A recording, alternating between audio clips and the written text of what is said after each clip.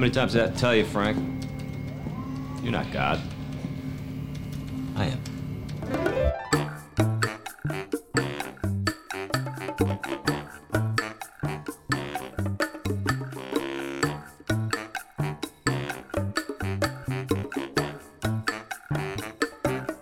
Bum bum bum.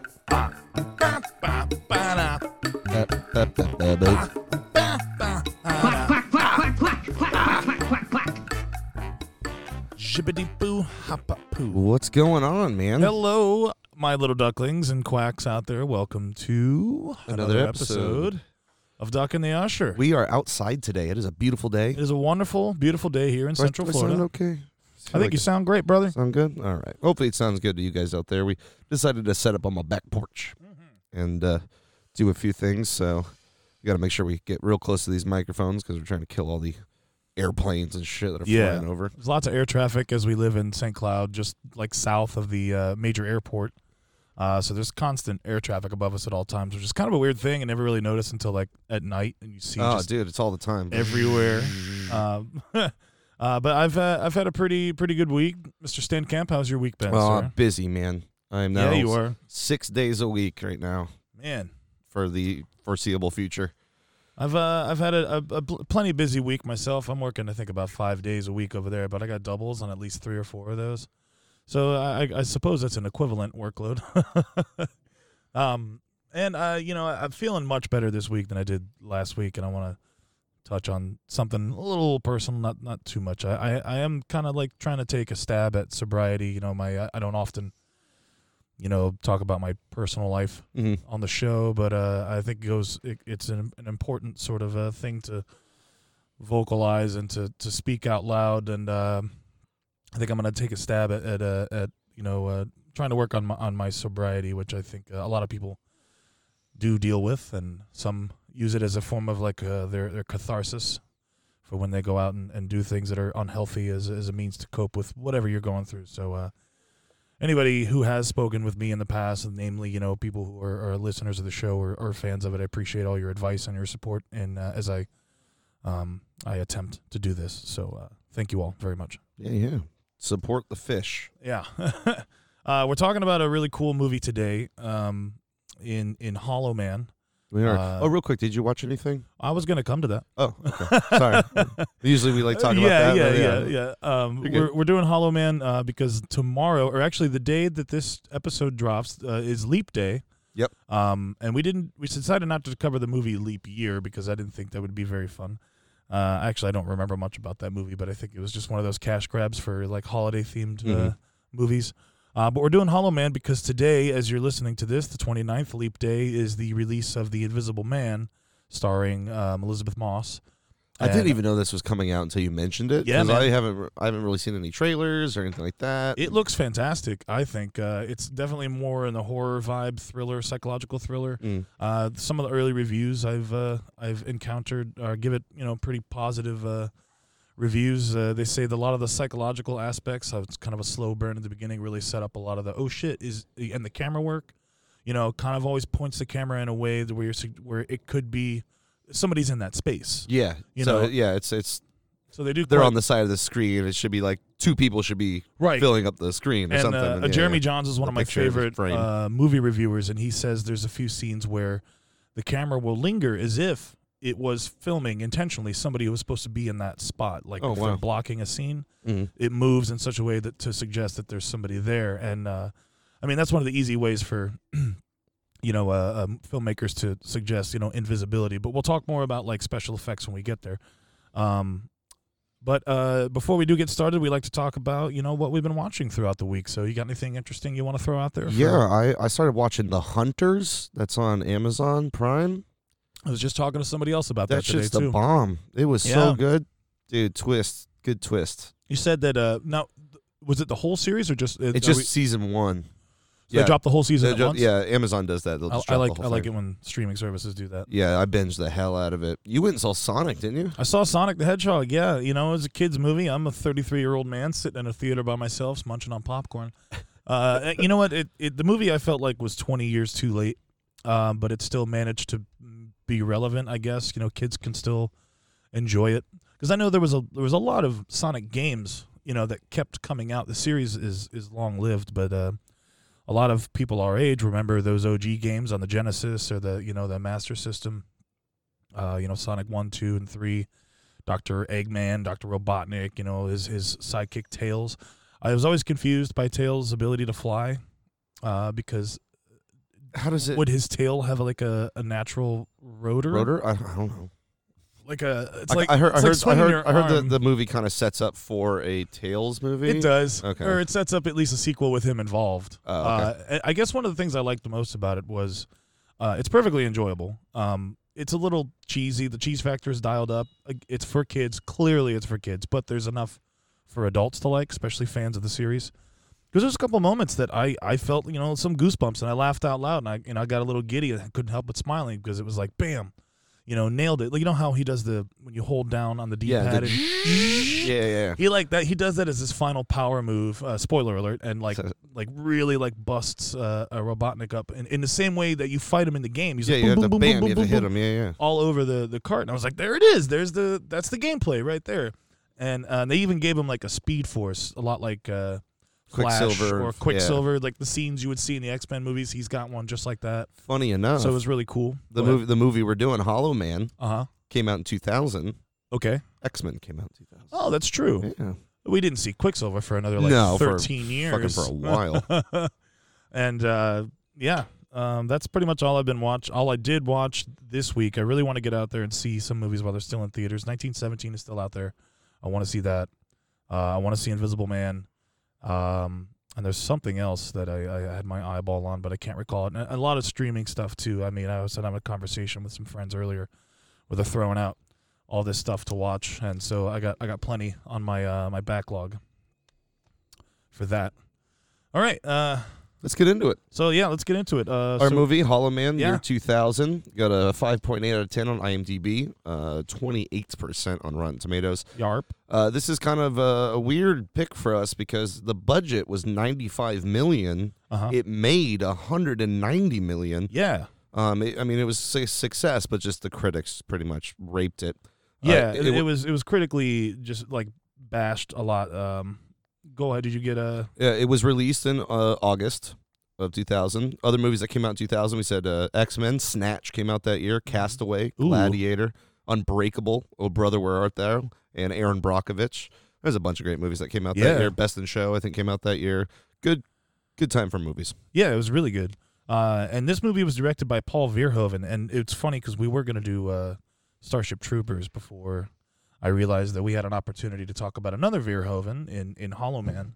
And Hollow Man was actually his last major Hollywood movie that he did. He's still working as a director. He's doing a lot of, he's Dutch, so he's back over doing, Dutch movies and dramatic fare. But he always had the panache for, style and controversial sort of stuff.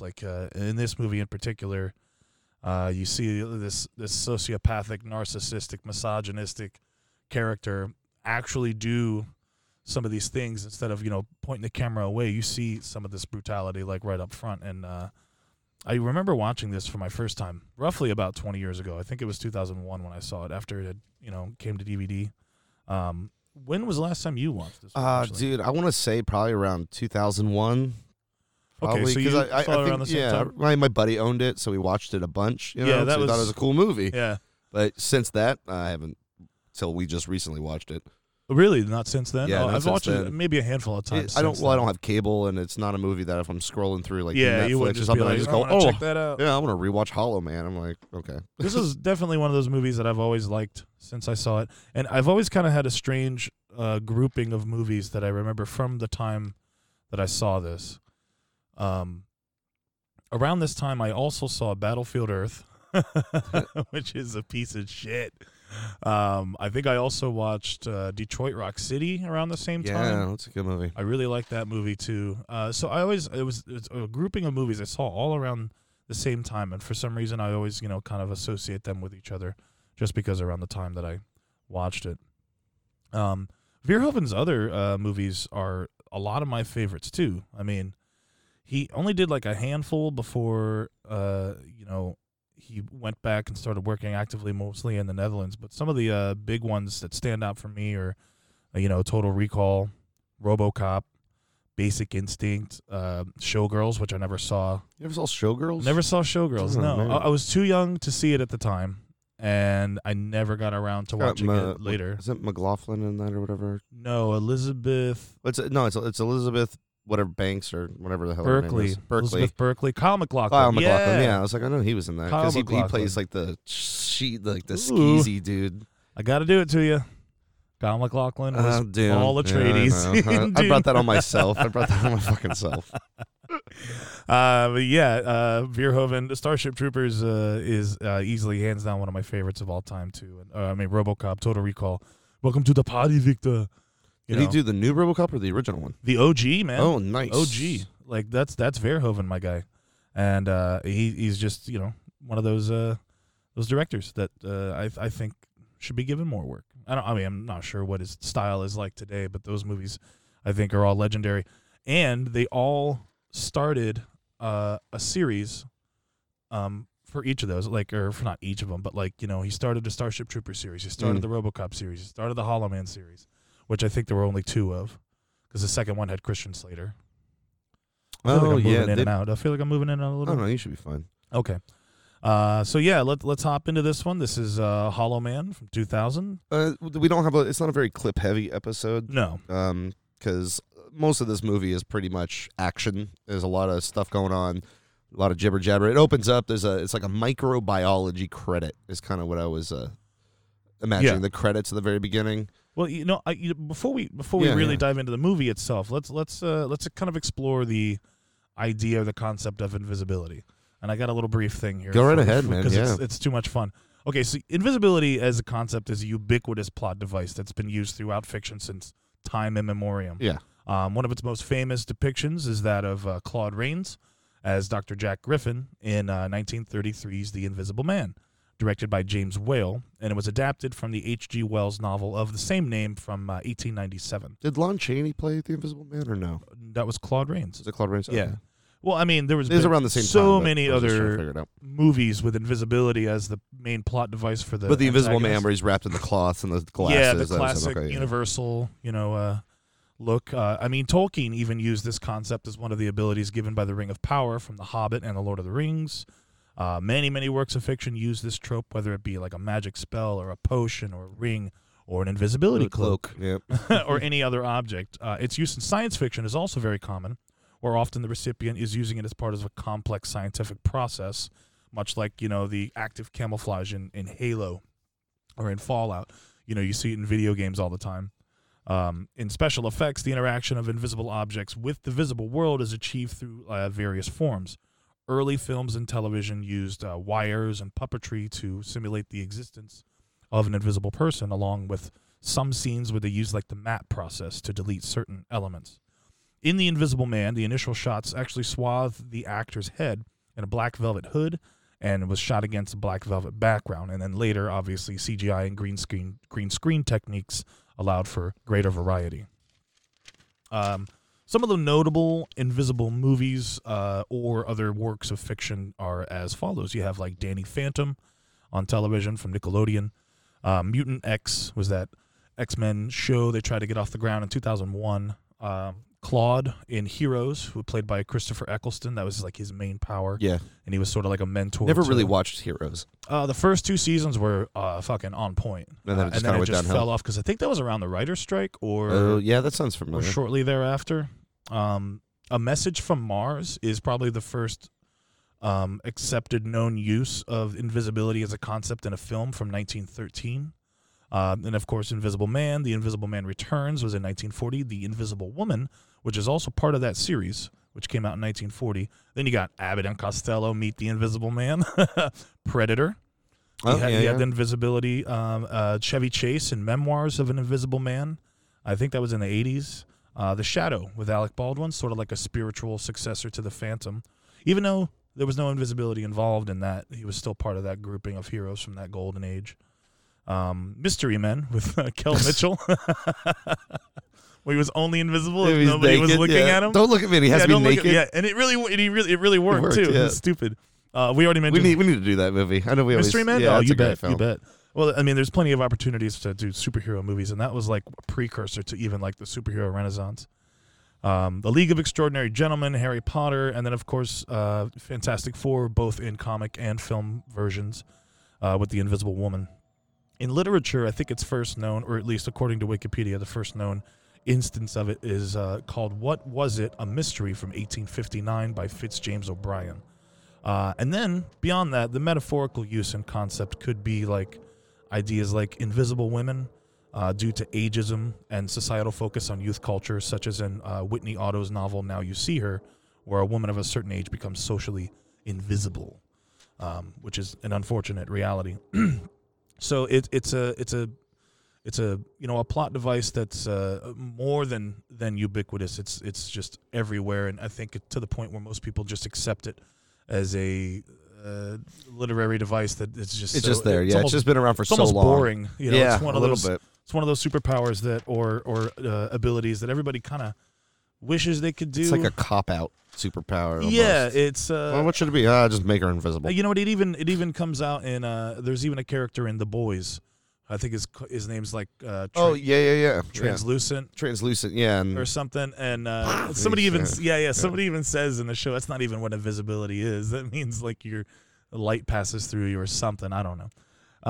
But yeah, it's one of those, like, you could really dive deep into all the various forms that this trope exists in. So knock yourselves out. And as we are progressing through this here show, let me give a few quick shout-outs to all of our ducklings and quacks out there. Thanks again to Chris Rios for appearing on the show and dropping our name on his show, the Paper Crowns podcast.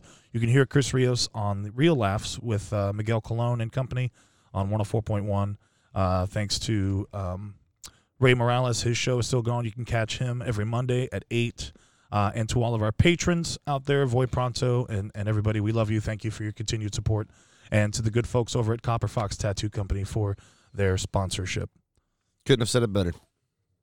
All right, so we're moving in. Microbiology credits start rolling. It's kind of a long credit scene. The music is very ominous in this. It's great music. Excellent music from Jerry Goldsmith. And it starts out with, like, you see this rat kind of running through a facility. And it goes into a cage. It drops down, and then something invisible picks up the fucking rat and just eats chews the its shit head out. off. Yeah. Like right away, you're greeted with something shocking and gory. Yeah, when the blood hits this invisible creature, you realize it's a gorilla. You can kind of tell by the jaw. Yeah.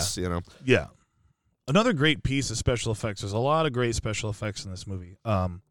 It even lost to Gladiator for the Academy Award for special effects. It was nominated, yeah. But I mean, I can see the two, like, why they both were up for it. Oh yeah, and Gladiator just had the special effects because it was very Titanic-esque in the way it was the scenery and the Colosseum and yeah. Well, I think the biggest achievement on Gladiator was them making Proximo more of a character because that actor died. Yeah, because we talked about him. Yeah, we on, talked about that. I remember which episode it was. Baron Munchausen. We talked about because Munchausen? he was the giant guy. I forget his name.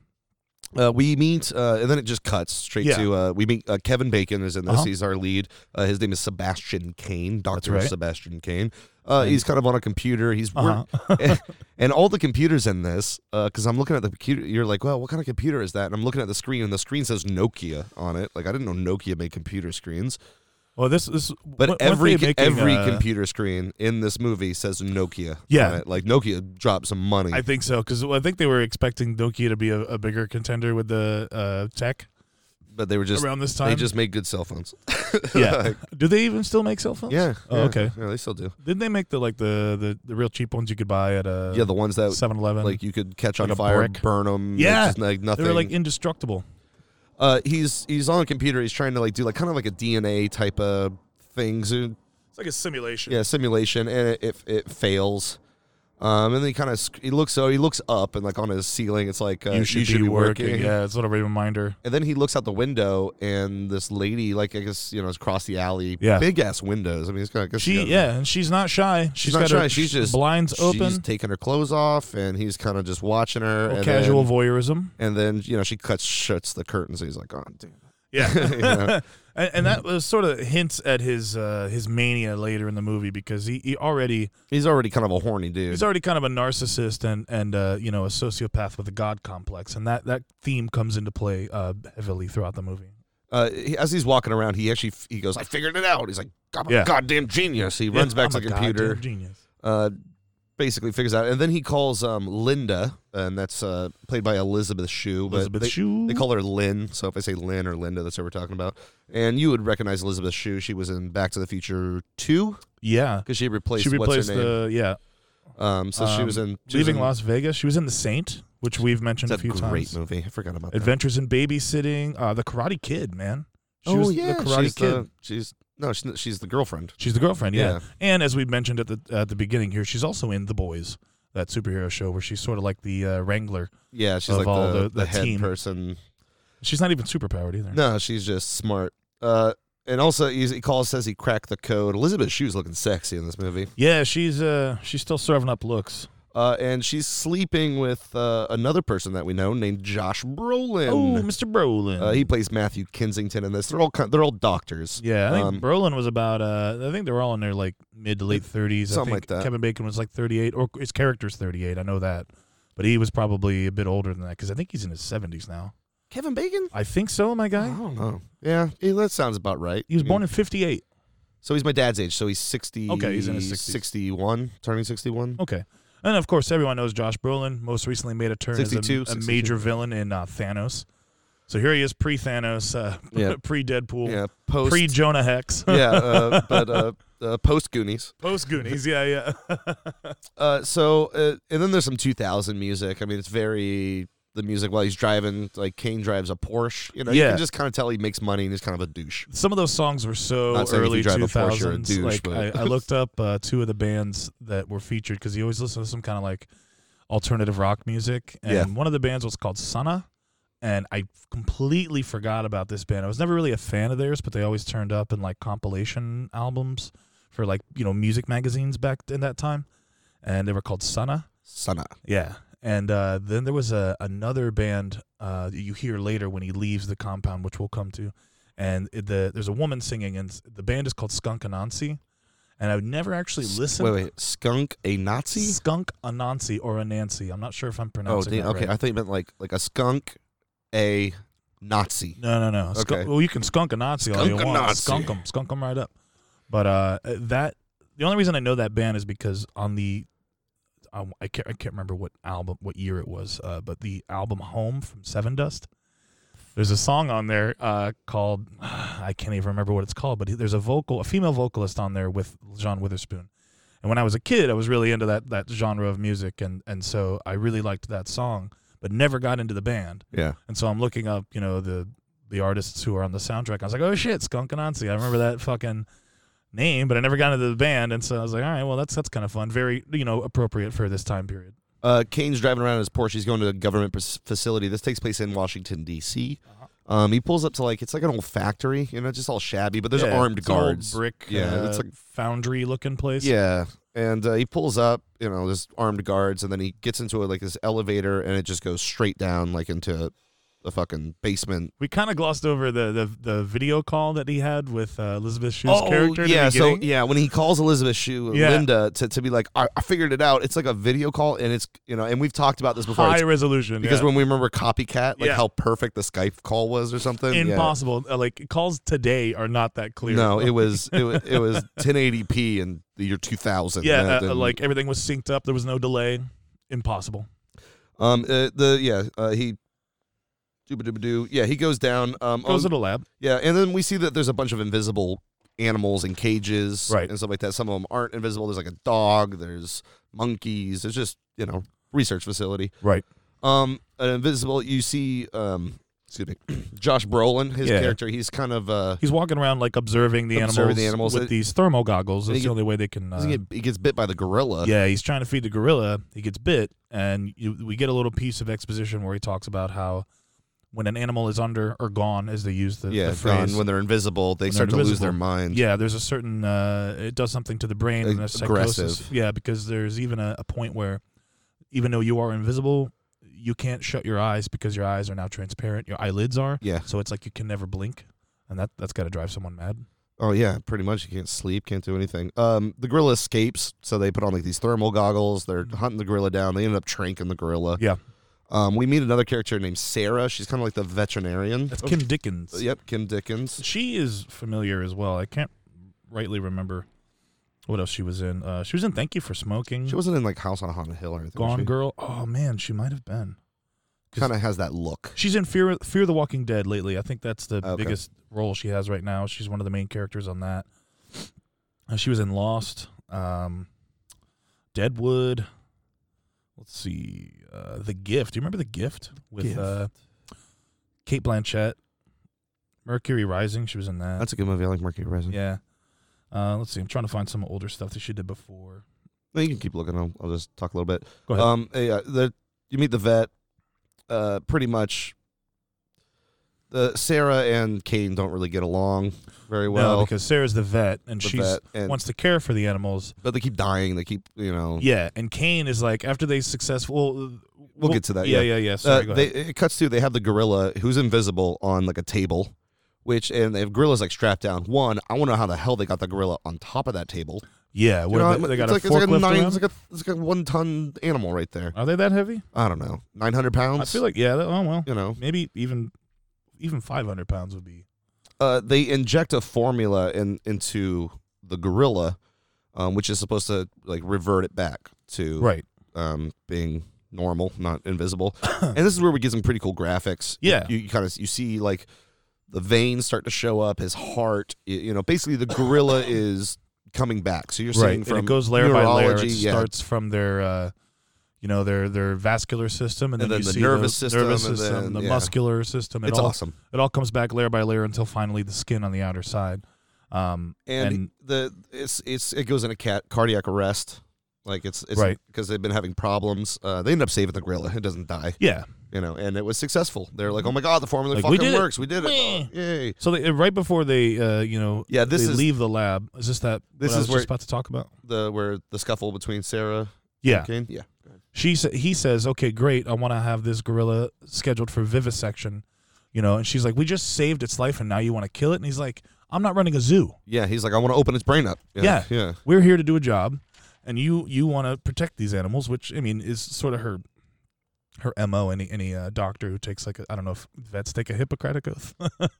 Because that would be awfully hypocritical. Hippocratic, but also Hypocritical. hypocritical if they're saving animals but going home and having like a chicken dinner. Yeah, I can see that. I don't know how that works for some vets. Are most vets vegetarians?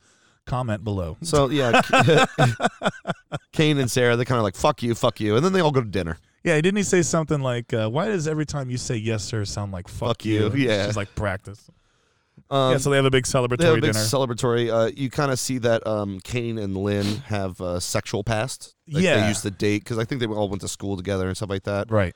Um, Yeah, I think so. And they were like colleagues who became lovers, and then she like dumped him because of his, tendencies to be a narcissist and whatever eccentricities he, exhibits.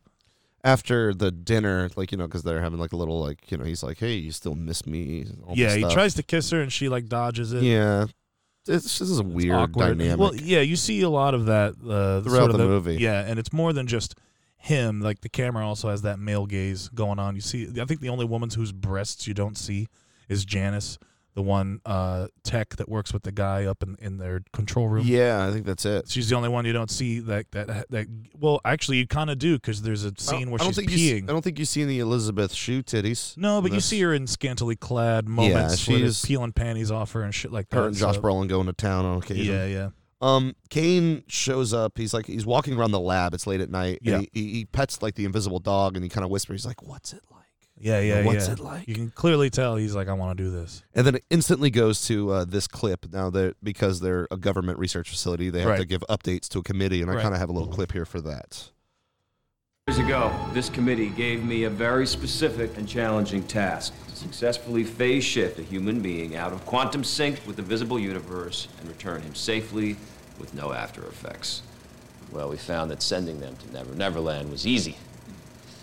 It's the getting them back that's hard. So it's a little quiet right here because they're watching a video of an ape pretty much Right. dying, or a gorilla. And it's pretty gruesome. Primary DNA strands decaying on you? Along with cellular bond instability. How have you solved the problem? I haven't. What? But we're close. We just need more time.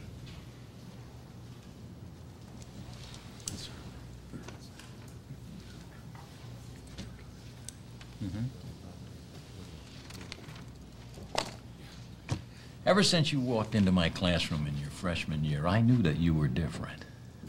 And over the years, your genius has been most impressive. Thank you, Dr. Kramer. Well, don't thank me yet. This committee has given you remarkable leeway. We've tolerated your personal eccentricities as well as your need for privacy. And I assure you, our patience is running out. If we don't get results and get them soon, your genius will cease to impress me. And if you can't make it work, I'll find another Sebastian Kane who can. What the fuck just happened in there? Yeah, this better be goddamn good. I wasn't ready for them to know yet. Yeah, so Sebastian lies to the Pentagon about their results because he wants to conduct the final phase independently. And the experiment, or the name for what they do, the invisibility process, is known as quantum reversion. And so, after this, they go. The scene jumps to another one with Elizabeth Shue and Josh Brolin having like their intimacy, and it turns out she reveals to Josh Brolin's character that her and Kane used to date, and their relationship together is a secret. They're trying to keep it from Sebastian Kane and from having him know anything about it because, one, I think it's professionally unethical for what they're doing, and two, they don't want his narcissistic, bullshit to come out on them and ruin, what they're working on. And so they get back to their lab, and so Kane is volunteering or putting himself through this process. Yeah, phase 3, I think is what they call it. Yeah, Right? phase 3. And so everybody's back in the lab. They're gearing up to do it, and they get everything prepped. And this is when you get the Superman joke. We do, and I have a little clip of this. I mean, because I remember watching this, and This one stuck out, yeah. yeah, this joke stuck out, especially when you're, 7th grade or something. Yeah, you're you're like, "We hear something funny." So here it is. Hang on this. Hey, did you ever hear the one about Superman and Wonder Woman? Stop clowning around. No, come on, this is a good one. Superman is flying over Metropolis, right? He's horny as hell, and he's checking out the rooftops, and all of a sudden he sees Wonder Woman sunning herself on the roof of the Justice League, okay? I mean, she's lying there, buck naked, spread eagle, looking like she wants to be fucked, right? So Superman, he says to himself, oh my God, I gotta get myself some of that Wonder Pussy. But then he realizes that he could fly down, do a little fast pumping, and be gone before she even knows it because he's Superman, right?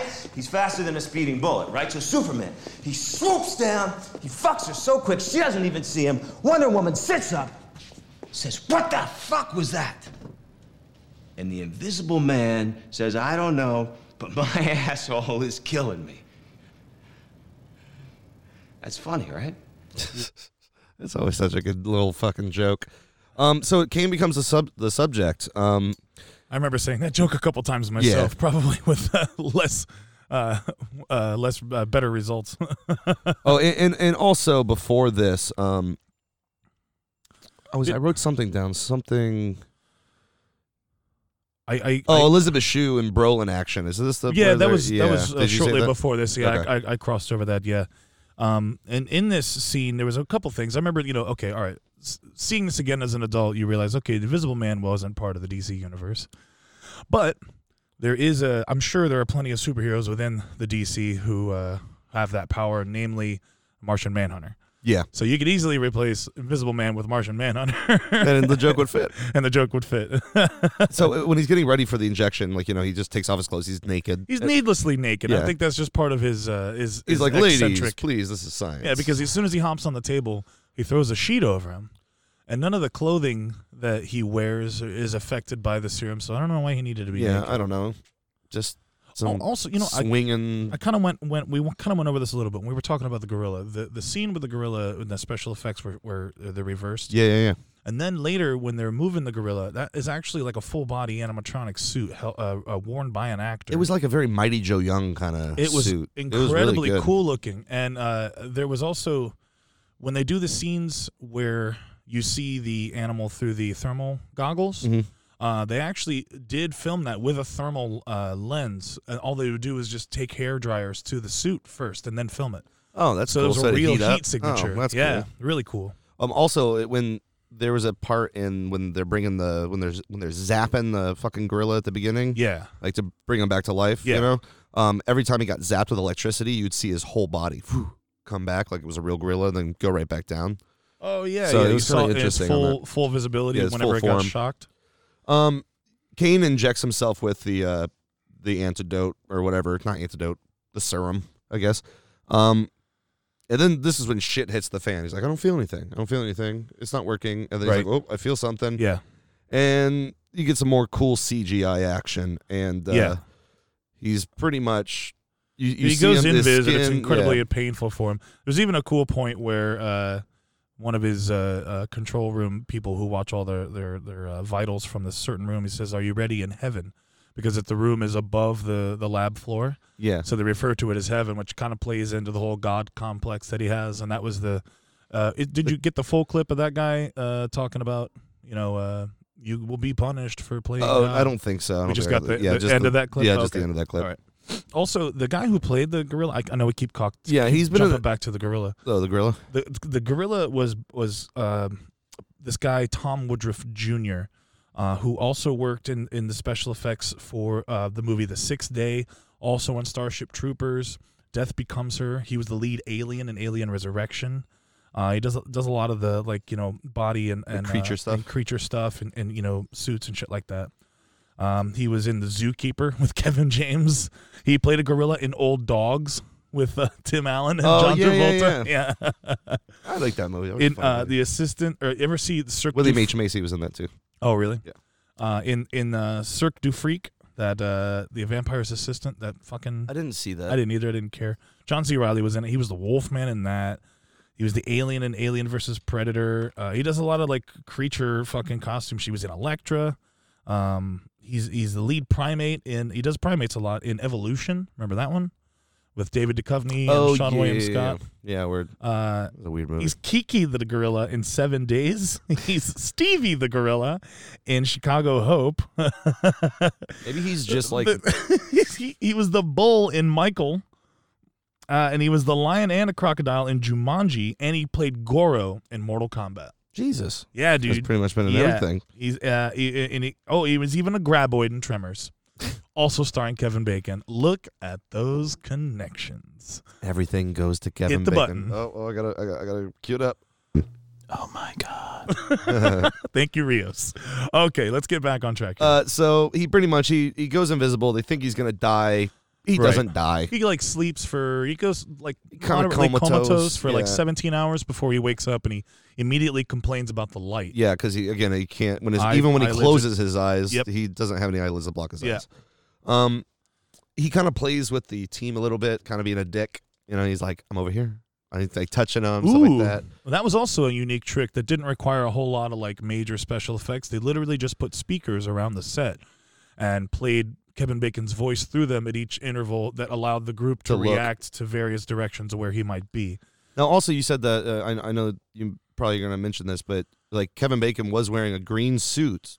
He wore a multitude of different kinds of suits depending on so that where he they could were act filming. with the people. Right, Yeah, because so they it wasn't tried to don't look at the Yeah, fucking tennis ball. tennis It's like ball no, on it a was stick. Kevin Bacon. Okay. They literally did that, and you can tell that because this movie's 20 years old, and the effects in this really They're hold really up. good. Yeah, they look do. really good. You can tell that it's CG at certain points, but it's the kind of CG you can tell they put a lot of heavy work into. There's even a video I saw from extras from the movie where they literally rebuilt anatomically correct from the base all the way down to the last capillary of Kevin Bacon in a computer program. Yeah. Built him from the ground up, all anatomically correct, all the way up, just the same way they did the gorilla, from his base systems all the way up to his outer layer of his body. All the way to the epidermis. Yeah, and they even like each layer had like some 5,000 megapixels or something or whatever ungodly amount. They had to use supercomputers, like rows of them, like That's you would see at insane. NASA, just to create this effect. And they even later donated this program to science, so they can use it for whatever educational purposes. Go Hollywood. Yeah, go Hollywood, like advances in science. So if there's anything that great came out of this movie other than being a cult classic, like there's some scientific contributions. There's even okay, so when he is on set, he's actually physically acting with the other actors, so that's why it always looks so natural. He would either wear an entirely green bodysuit with mocap spots on his face, not as advanced as what we see today, but he would wear that and they'd paint his face green. Or like in the underwater scenes, they give him a black suit because of the way it contrasted with the light. It filmed a lot better that way. Or he'd be in a blue suit, depending on what they need to do with, the effects and the lighting. Not an expert on any of that, but there's lots of footage out there where you can go in and watch Kevin it. Bacon was wearing a lot of spandex. He was, and one of the biggest challenges I think the crew had was trying not to laugh at the lead in this movie, and this was even voted on some award ceremony for some obscure awards as being the best, most unintentionally funny movie. Yeah, like because the writing Some is of the supposed to be serious, awards, but yeah. it wasn't. Yeah, I think this was before Razzies. Maybe I'm not even really sure. No, Razzies I think were around. Right? Yeah, I Yeah. think they've been around since like 20 They've been more around years. for a while. Okay, so yeah. So he's playing with the team. Kane, he has to stay in isolation, basically in the facility. So he has to be watched around the clock. Sarah, the vet, is taking the first shift. Yeah. And she's watching him. He's trying to sleep. He can't sleep. So Right. King gets up and Sarah falls asleep. So Yeah. Kane kind of goes in and gets a little. It's a little frisky with he her. cops a feel pretty much. He Yeah, you see her blouse unbutton, and her boob pop out and pops a titty out, and gives the nipple a twist. Yep, and she wakes up. Yeah. And she's like, "What the fuck?" Yeah, And she looks up and he's not in bed. And then when she looks back down, he lays back in bed. yeah. And she's like, she doesn't say anything, but I wondered how they achieved this effect too, because this it could have was been a CG. CGI I think it was CGI booby. Or Because the way it was being manipulated by nothing made it look like, okay, is there titty CG there or something? I don't know. I don't know either. I remember watching this as a kid and going, oh shit. There's also the tech lady. I wrote her Janice? name. Yeah, Janice. She goes to the bathroom. And Yeah. he's in the bathroom, and she like throws on the thermals and looks around and He's like gone, but you can see like heat from the urinal. from the urinal. Yeah, and she's like, "What the fuck?" So you Hot can pee. just kind of tell that they're not. I guess the male gaze did affect her too, because the camera lingered on like the side of her leg and her butt when she's peeing. And the team is talking about Kane in the conference room. Yeah, And he's just openly. sitting there, and they don't even see him because he's just naked. You have an sitting there. invisible guy in your fucking laboratory And you're with just- nowhere else to go, and you're speaking openly about him, disparaging what he may or may not do. And he's fucking sitting right there listening to all you idiots. Now, and Kane kind of talks to Lynn at one point, and he gets a little freaky with her. He's down to clown. Yeah. Because he's like, we've talked about this before. He's like, you I'm know? invisible now. Isn't that freaky enough Yeah. for you? Does that do anything for you? And she She's kind of like, nah. What is it? They're gonna Well, they tried to restore him. A few days had gone by, and they're now gonna they're gonna like, try we're gonna- to dephase Kane, and something's not right. He can't breathe. He starts ripping through the straps. He punches out one of the technicians. Yeah, he hits Greg Gunberg, who you may have known. He was also in Heroes. He played Parkman. Matt Parkman. I think wasn't he the guy who could like touch people and see their I never watched Heroes, so I don't know. Oh. Like see their future or something like that. something like that. I can't rightly Or like remember. a dead zone type of thing? Kinda. He may not see actual events. He sees what their essence and what they're Like an about. aura. I think. thing? It's been a while, but he has most recently been seen in the Star Wars movies, the most recent ones. Oh, you were he telling me plays that. one of the rebel pilots. They give him CPR. He goes back invisible, and so they decide to make him a latex mask. They're like pouring latex on him, which is kind of cool. And I think this is where the term hollow man comes from, because you Because see you through can- the eyes and the mouth, and there's nothing Yeah, within there's it. nothing Yeah. there. 10 days invisible. Kane's starting to lose his mind because he's been in the facility for like 10 days. Yeah, and he also pukes at one point, and you can't Can't see the it. vomit. Yeah, So does that mean everything he produces I guess. is also invisible? Maybe his bile is, yeah. Like his shit is clear, his Everything. pee is clear. Like if he were to eat something, Would you see it digest because the food isn't produced by him? Would you see it go through the processes? I was wondering if they were going to do that. They did that in Memoirs of an Invisible Man. You ever see that one with Chevy Chase? No, I haven't. He like takes a drink or eats Yeah, something. you can see it go through. And you see him like he's like, I'm about to puke. You can see his shit coming back up. Yeah. Kane ends up leaving the compound. Yeah. He's like, I'm going out. Yeah, he's like, and they're like, well, whatever his name is, the other tech Gunberg, guy. yeah. Gunberg, yeah. He's like Carter. I think his name is Carter. Carter. He's like, you can't leave. He's like, you made this rule. He's like, well, I'm changing my rule. So he goes out. He drives around. At one point, he scares 2 kids because they're like, oh, that man looks creepy. That And was he's in crazy. his car. Like shows the empty eye sockets like, and opens his mouth. And the kids are like, screaming. what the fuck? King goes home. And then he sees that lady across the street again. And they make a little callback to the "you should be working" thing. He looks up at the ceiling and he's like, "Oh, he's right there. I should." And he's thinking to himself, he's like, I shouldn't do this. I shouldn't do this. And he goes, "Who's Like, gonna who's find gonna know?" Yeah. So as Voy Pronto so eloquently put it, very rapey. yeah, I wrote down rapey mind. He takes off the mask. He rings the doorbell. Pretty much sneaks into this lady's house, and it's very POV style. It's just it's like you can see him. She's going like in. getting out of the shower, and he rings the doorbell. She Nobody's opens there. the door. Yeah, But she's awfully liberal with like how where she chooses to expose herself because she leaves her windows open for anyone to see, and then she just steps out in the hallway in nothing but like a negligee. Yeah, like a little satin robe. Yeah. And she's like kind of brushing her hair. He moves the mirror a little bit. She knows something's up. And She's a gorgeous woman. This is Rona Mitra.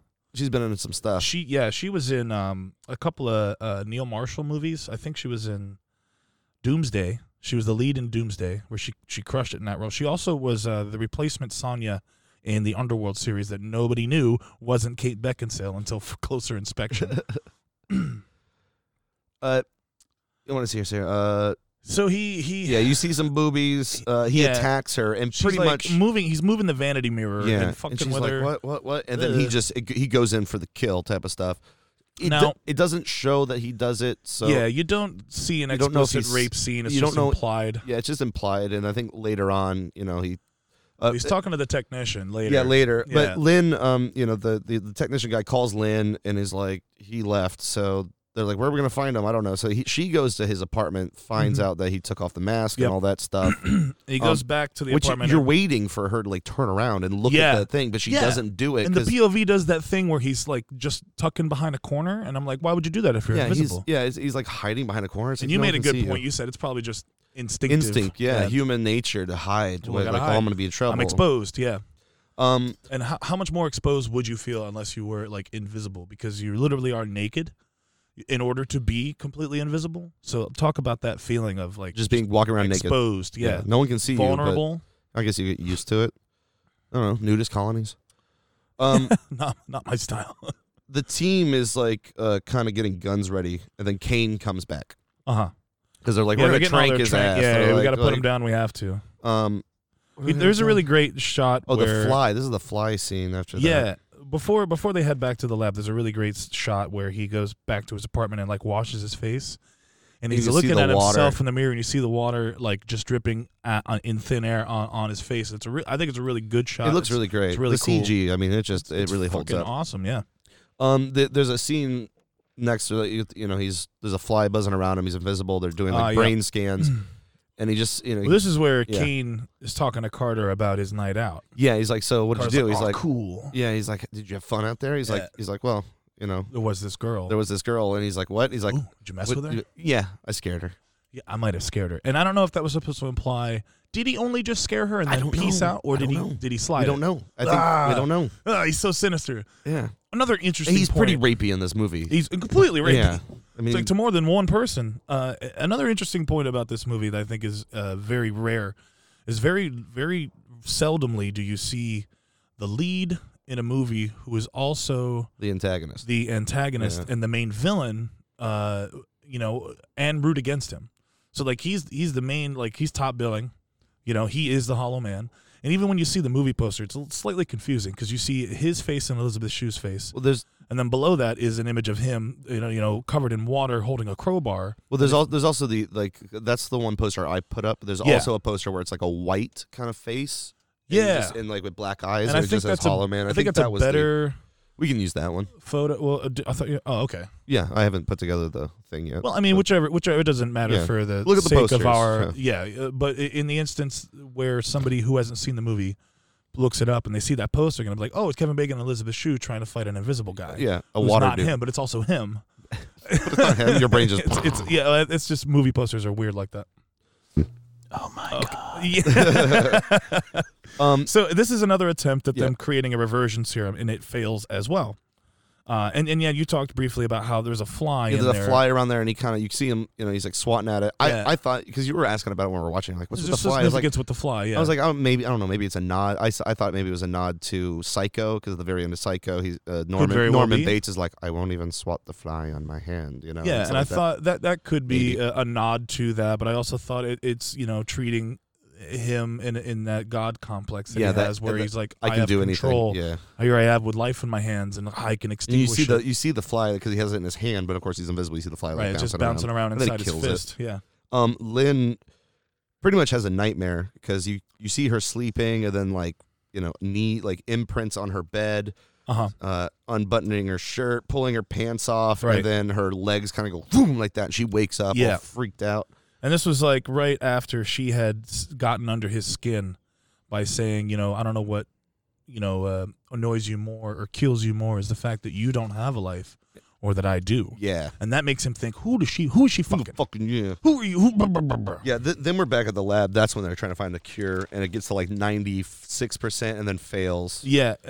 He also creates a surveillance loop. This is when he Yeah, discovers. that's right after this. Yeah. Oh, it is? Yeah, it's because they fail the thing, and then he makes the camera loop and escapes again, and that's when he goes and spies on Lynn and sees that she's with boning Josh Brolin, Matt, yeah. and he breaks a window, smashes it, And then she calls the lab. and he's like, "No, he's he's still right here." here. But it's the loop. And then Kane goes back to the lab, and he's walking around, and he's pissed off. What the He's fuck? fucking raging about it. Yeah, he's like, why does she want me? Blah blah. And then the dog, that invisible dog, is barking. Dude, this is a rough scene. Yeah, it's pretty rough. It's The- probably the roughest. Yeah, the invisible dog's barking. He's like, shut the fuck up. Yeah. And then he opens up the thing and he picks up the dog and he's like, Just no one's gonna know. And he smashes it. just he It pretty much explodes. picks it by the tail and just fucking baseball I think he had it bats by the two front the four front legs or whatever. Yeah, and he slams it and you just see blood go. This also made me think. I didn't bring it up when we were Mm-hmm. watching it, but in the scene initially when he shoves the tech Carter, he flies kind of far and lands into like a toolbox, and then when he smashes that dog, like breaking a dog open like a fucking orange. It's the aggression. Maybe it's like the adrenaline. Yeah, that because yeah. he seems to have some kind of like Well, dude, you've heard of people like unnatural strength. like mothers picking up fucking cars to save children and shit like that. Yeah, and, yeah, I have heard that before, but this is isn't it a moment of extreme stress and duress where abilities like that will manifest. I think it's something to do. Maybe there's some other hidden side effect of the serum that's going through his veins. Like he's not only invisible, but because he's detached quantumly from this reality. And I know science movies throw out the term quantum for a bunch of things just to make it sound complex, because quantum mechanics is beyond me or just about everybody. But I think there is some kind of like supernatural strength, or maybe unnatural strength rather, that he gains as a result of this this transformation that he's going through. We realize that Lynn comes back and she finds the loop on the camera. Yeah. And the dog dead. Yeah, and they decide, okay, yeah, they're like, it's time to bust this We're gonna open. we're gonna go to the committee. We're gonna tell them what we did. We're so sorry. Blah blah blah blah. And Time this to is where light up. this is where we find out that everybody else in the team didn't know that they weren't fucking supposed to go to phase 3. Yeah, you know? and so now everybody's super pissed. too far in. Yeah, they're too far in to save their own stuff. They're like, all right, well, I guess we got to take matters into our own hands. So they go to what's the name of that guy? Dr. Kramer. Dr. Kramer. Yeah, but I mean, what's the actor's name? He's been in a bunch of shit. I got it while you talk. Cool. So they go to Dr. Kramer's house. That's the guy you kind of heard earlier in the clip. That's like, well, if you fuck up, I'll find another Dr. Kane. That guy. Lynn and Matthew, Josh Brolin, they go and they talk to him. They tell him what's up, and he's like, well, you guys fucked up. You should just clean out your desks. And, Yeah. we're beyond apologies at this point. Yeah. But the Invisible Man, Hollow Man, is watching. Kane is Yep. watching him. The doctor goes back inside. And This is the same doctor who was speaking in that earlier just said clip. that, yeah. Oh, okay, you did? Okay. Um, And this actor is one Mr. William Devane. That's it. He was in let's see, he was in Payback, Space Cowboys, Interstellar. Those are probably his top, movies that you would know him from. Bad Turn Worse. I've actually seen that, and that was pretty good. He was the president in The Dark Knight Rises. Yeah. Remember when they were doing they were choosing whether or not to nuke Gotham? He played the president. Let's see, what else was he in? A lot of TV. A lot of TV. Oh, lots of TV. You would Holy recognize shit. the guy's face. Stargate, 24. Yeah, you'd recognize him. He always plays some kind of authority figure. He was the Secretary of State, I think, in The West Wing. Yeah, he was. I believe. Yeah, he's a good actor. Well-seasoned actor. He goes inside. His wife comes down. She's like, "What's up?" He's like, "Oh, I got to call a bunch of generals." Yeah, he's just like a screw up at work. She's like, Yeah. "How bad of a screw up? Yeah. Enough to wake a few generals." Yeah. So he goes to the phone. He starts dialing. The phone goes dead. He's like, "What the hell?" And he's like trying to figure out maybe someone cut the. He goes outside and there's a swimming pool. And something disturbed the pool or drew his attention outside. I think something drew his attention. And so he goes out there. Fucking Kane throws him in the pool. Fucking drowns him. Drowns his ass, and the wife sees like him splashing around, and he's dead. Yeah, she Fucking runs dies. out. Yeah, and she's screaming and hollering as you would. Lynn's back at we're back at the facility, and that's the scene where they use the black bodysuit when he's underwater. yeah, because we want and also when he runs away, you see the water dripping on him. it worked really well for that. They're back at the facility.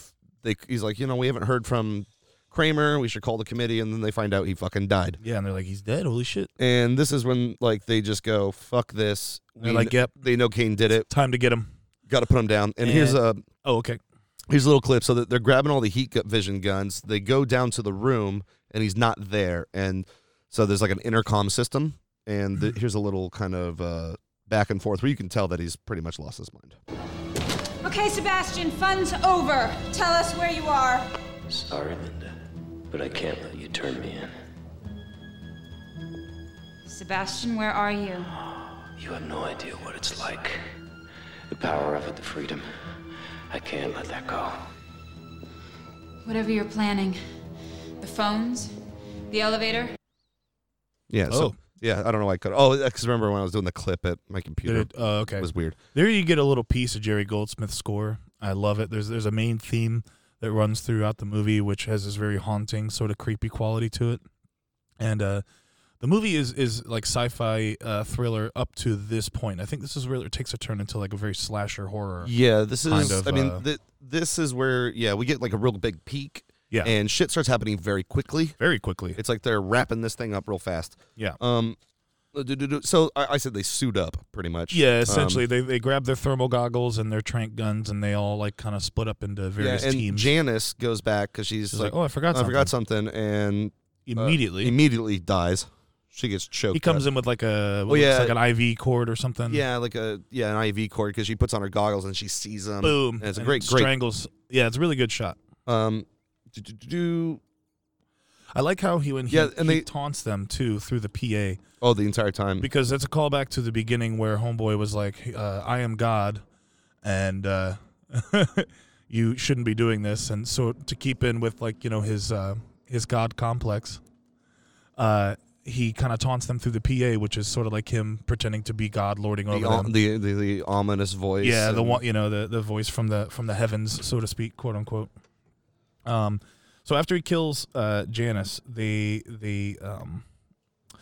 go back and they find her body, and actually, I'm sorry, I kind of jumped ahead on that.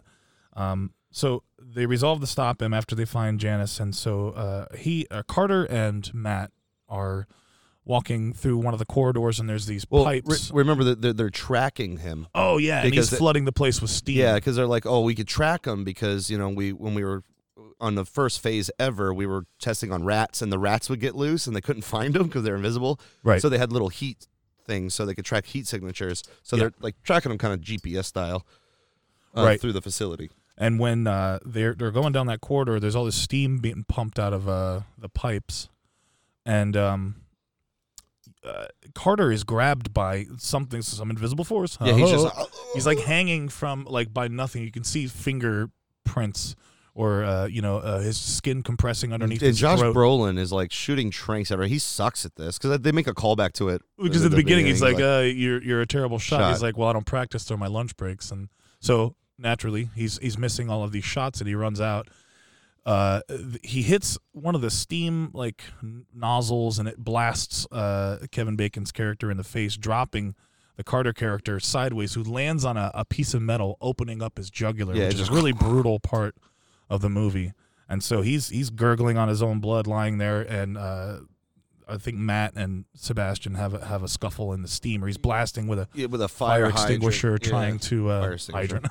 Fire hydrant. trying to find him. Yeah, and Sarah, is trying to save the other dude, and she goes to get blood for him, and when she's grabbing the blood, she sees like the door open. Yeah. And she's like, "Oh fuck!" Oh shit! I'm so alone. she's pretty smart. What she does, she opens up all the blood and starts throwing it on the ground, because if he steps in it, she'll be able to see it. yeah. And she doesn't have her heat vision goggles on or anything. And she pretty much he grabs her. He grabs her and then shoots her with her own gun or trank straight to the heart, and then breaks her neck. Just snaps it right there. Yeah, because she throws blood in his face, and that's how she sees him. And Yeah, like, and that was a cool really look cool thing. shot too, where he's covered in blood. You can see strands of his hair dangling. Really, like a 20-year-old effect. It looks awesome. I think it's one of the images I'm gonna put up on Insta. They find Sarah dead. Frank gets a crowbar through the stomach. Frank is He's the other like tech dude. He was kind of like the head of the Heaven area. He gets a crowbar through the stomach. I mean, He gets dead. impaled from behind, which is pretty brutal. Matt, Josh Brolin's character, gets hit with the crowbar. He's got a puncture wound in his right stomach. in his gut. And They all get lured into like a cooler. like a freezer, like an That's industrial. where they keep medical supplies that Medical they have stuff. to keep cool. Lynn and Matt get stuck in the freezer. It's getting real cold. And during this time, Kane's just like doop-a-doo. He's making nitro dressed. bombs, and he's stuffing them in. Oh yeah. He's like getting dressed. He's got a wig. He's got a wig. puts now. on a wig, draws on eyebrows. Yeah, and he's happy. And he makes like these chemical nitro things and sticks them in a centrifuge and places it on timer. Because when it did we say why they couldn't leave? Oh yeah, well he locked down the whole. Yeah, he place locked down at the whole start place. Of this, Yeah, so they couldn't leave. Change all the security codes. But they did find out that there's an escape. There's like a ladder in the elevator. That There's they an go through. escape ladder. So when Elizabeth Shue's character, she's basically like the heroine, the main hero of this whole movie. She's constantly saving Josh Brolin's character, which is kind of a nice twist on the. She duct tapes his wound. Yeah, duct tapes his wound. Dude, at one point she's like, takes her whole hand, just shoves it in the wound. And she's like, didn't hit any organs. Yeah, oh, that's hardcore, lady. So she fashions a big ass magnet out of a electromagnet, G-fib, and like wires and stuff, and like uses the handle from a file drawer to create a magnet, sticks it against the heavy door of the front of the cooler, and like Slides uses it it out. to slide the deadbolt back, which is pretty genius. And she gets out. Kane's making bombs. And this is where he puts them in. And he's just strolling to the elevator like, I got no worries. Everybody's taken care of, and she jumps up on his ass with a flamethrower. Yeah, and just Torches roasts Kane, and he gets away.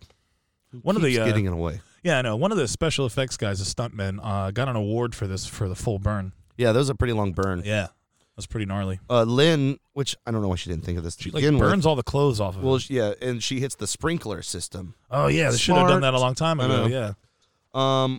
He beats Lynn up. Starts, he gets a hold of her. He's like stepping on her neck, gonna choke her to death.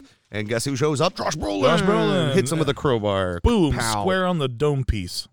And then they think he's out cold. He gets back up with the crowbar. Of course, in true serial killer fashion, he comes back up with the crowbar. Tries to sneak it at him, but he hits some exposed wires. Yeah, like Josh Brolin's character like kind of blocks him, and then bam, and then he hits and he gets electrocuted. And he does that, cartoonish where you see like the electricity coursing through him, and it starts to affect his invisibility. Where you start to see like his layers of muscle and tissue start to become a little more visible, but not fully visible. And then boom, the explosions start going off. They're climbing up the ladder and the shaft, and the explosions destroy this lab.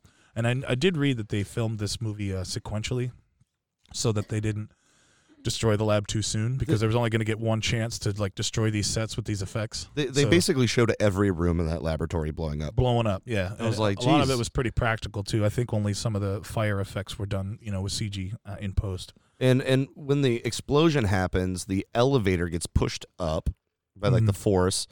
So, they kind of swing around. The elevator goes up, and then what goes up must come down. Yeah. So the elevator comes down. It kind of gets a little like It gets janky. shifted It's like and a skew. and so starts- like the corners of it are grabbing the wall, so it becomes stuck. And they're just above it, maybe about like 10 or 15 and they're like, feet. great, let's climb around it. They're good to go. Everyone's And gonna be then, saved, but yay, no. a POV and a hand grabs How did homegirl's he ankle. survive? I don't know. He survived getting blasted by a flamethrower, and then he applies Electrocuted. the electrocution And the explosion. and the explosion. A But nitro explosion. Maybe he was saved by the sprinkler system that was still going off. I don't know. knows? I don't know. They kind of fight. Did this? Okay, we talked briefly about how he had that unnatural strength. That's true. Yeah. Maybe he has some other kind of side Healing effect that factor. gives him some kind of like invulnerability because he was doing all this naked. You ever tried to fight anybody naked? Neither have I. Nope. Usually, if you get naked, people will just be like, Yeah, I've seen how that ends. And he grabs Lynn, pulls her down. They're kind of on top of the Yeah, they do. They fall a good 10 feet on top of the elevator. Elevator that's still dangling, both by its corners being wedged, and there's the e-brakes that's kind of hanging on it's just like a little on bit. String, not a string, Yeah. but cables. And he's like kind of got her, and he's like, one more kiss for the for old road, time's for old time's sake. sake. And she kisses him, and then she kind of like takes her arm, like she's like she enjoys it. Yeah, it kind of leans him back against the wall. She grabs the cable, grabs the cable, and then with her foot releases it. I'm sorry.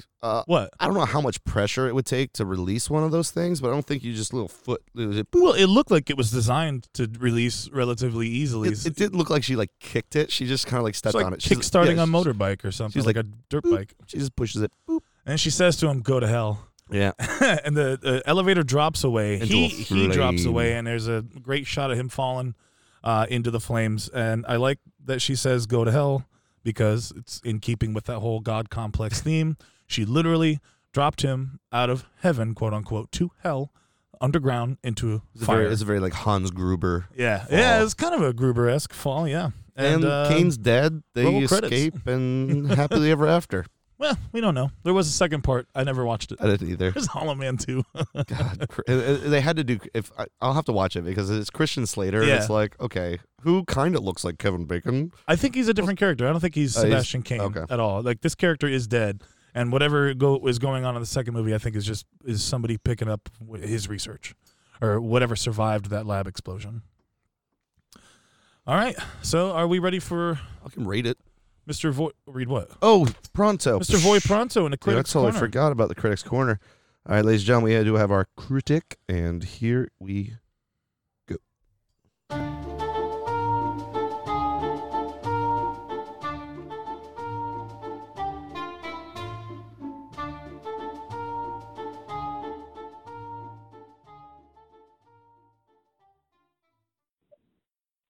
Oh, guys. Hollow Man. This movie is summed up in 2 words. Angry, horny.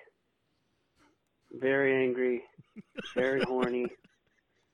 It was probably one of the best suspense movies I've ever seen, but that's the best thing I can say about it. It was a terrible movie. It was disturbing. I don't understand what phase shifting was. It was like Inception.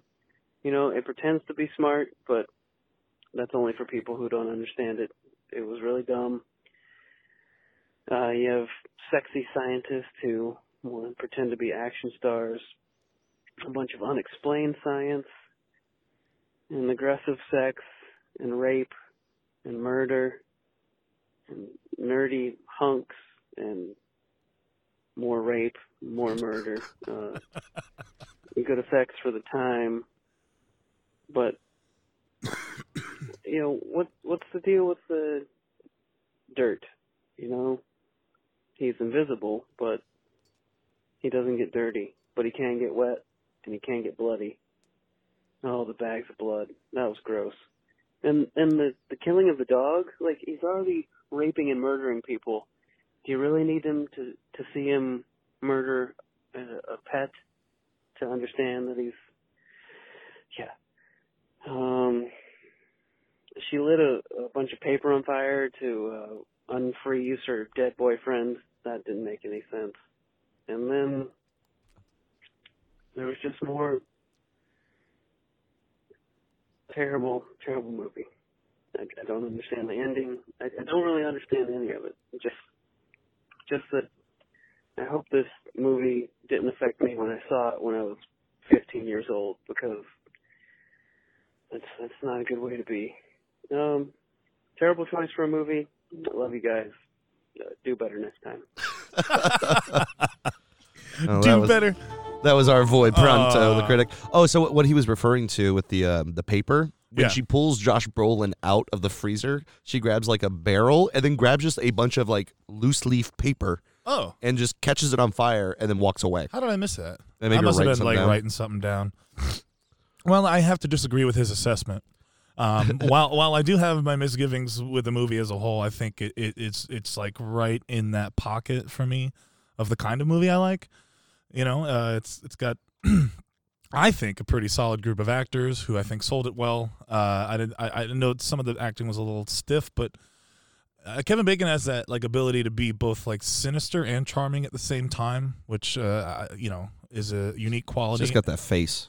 Yeah, I mean he's got the vocal inflection too. It's a lot like what's his name, James Spader. James Spader has that quality too, like his voice where he's both charming and sinister at the same time. I don't know. If I was gonna duck rate it, which I'm going to. Yep. I don't want to give it like a full 5 ducker, but I don't want to give it 4. So I'm thinking 3.5. I don't often have it, but I'm 3.5. I'm gonna do 2. 2? Yeah. Okay. 2. It's an okay movie. Yeah. Again, I can go another 20 years without seeing it. I could easily like put this in my collection and put it on like as a rainy day movie. You know? Well, we watched this on Vudu, so if you guys want to watch it, go ahead. Our next movie. Do you have anything else to talk about? Yeah, I got a couple different things I wanted to throw out there that I thought were interesting. The director Paul Verhoeven and the director of photography Jost Vacano had to be informed on set as to what Sebastian's Marco Polo taunt meant. Verhoeven is from the Netherlands, Vacano is from Germany, and neither of them had ever heard of the game. So when he's like, Marco, they're like, oh, what is this? And so they had to, be told what it was, which is kind of funny.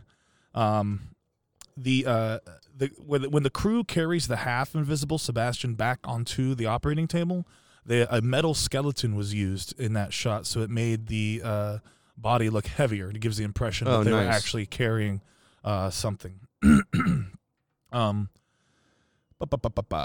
think I covered most of the like interesting parts of the effects and the filming of it, and as far as the trivia goes, I talked about Woodruff. That was pretty cool. This was also the first Hollywood movie that Paul Verhoeven got an R rating on its first submission to the MPAA, because his previous films RoboCop, Total Recall, Basic Instinct, Showgirls, PG-13. and Starship Troopers initially received an X and NC-17 ratings. Well, Showgirls, that's yeah. But I even can see Starship had a lot of like gnarly violence and some nudity. It's just something he because throws it's like the into his shower movie. scene. Yeah. And then there's a scene later where like Casper Van Dien and Dina Meyer have like the beginnings of what looks like a sex scene, and then it cuts to like another battle. In order to use the title for this movie, the producers bought the rights to Dan Simmons' novel Hollow Man, which has nothing to do with invisibility or an invisible man whatsoever. They just needed the name. Yeah. So sorry, Dan Simmons. I think there we go. I already covered that. It's covered all the full body suits. Shooting was actually delayed for about 6 weeks while Elizabeth Shue recovered from a torn Achilles tendon sustained during filming. Oh, jeez. Ow. Yeah, that doesn't sound fun at all. No. Verhoeven was actually dissatisfied with the film. In 2013, he remarked to the Hollywood Reporter, "I decided after Hollow Man, this is a movie, the first movie that I made that I thought I should not have made. It made money and this and that, but really it's not me anymore. I think many other people could have done that. I don't think many people could have made things like RoboCop that way or either Starship Troopers, but Hollow Man, I thought there might have been 20 directors in Hollywood who could have done that. And I felt depressed with myself after 2002. In earlier interviews, Verhoeven explained that the job was offered in a period where many of his proposed movie projects had fallen through, and he accepted as a way to stay in business. Oh, nice. I mean, you listing out all of his other films, this doesn't compare. No. It doesn't hold up to any of his other movies. I think I think in terms of like his style or his ability to maintain a certain type of shock, throughout is evident, but it's a little more. It's less. Well, I shouldn't say it's less fantastical, but it's I think more grounded. Although I didn't see Basic Instinct, I guess you could say that about that too. He's always had a panache for like hard sci-fi, or not hard sci-fi, but like weird sci-fi and the effects heavy. Guy Pearce and Edward Norton were considered for the role of Sebastian. I can see Guy Pearce doing it. And here it is right here. Kevin Bacon was chosen for his ability to be both charming and diabolical. Nice.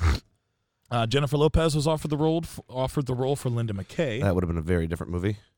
RDJ was considered for Josh Brolin's role, which I think would have changed that role dynamic. Yeah, in 2000, he wasn't doing much in 2000. I think he was. Was this after or before the arrest? His troubles. I want to say after, during, or after, something like that. Because that was like late 90s, was it not? Well, yeah, when he was. It was only 8 years later. He was when he woke Iron up in the Man. random person's house. Oh shit! There's a lot of that I don't know.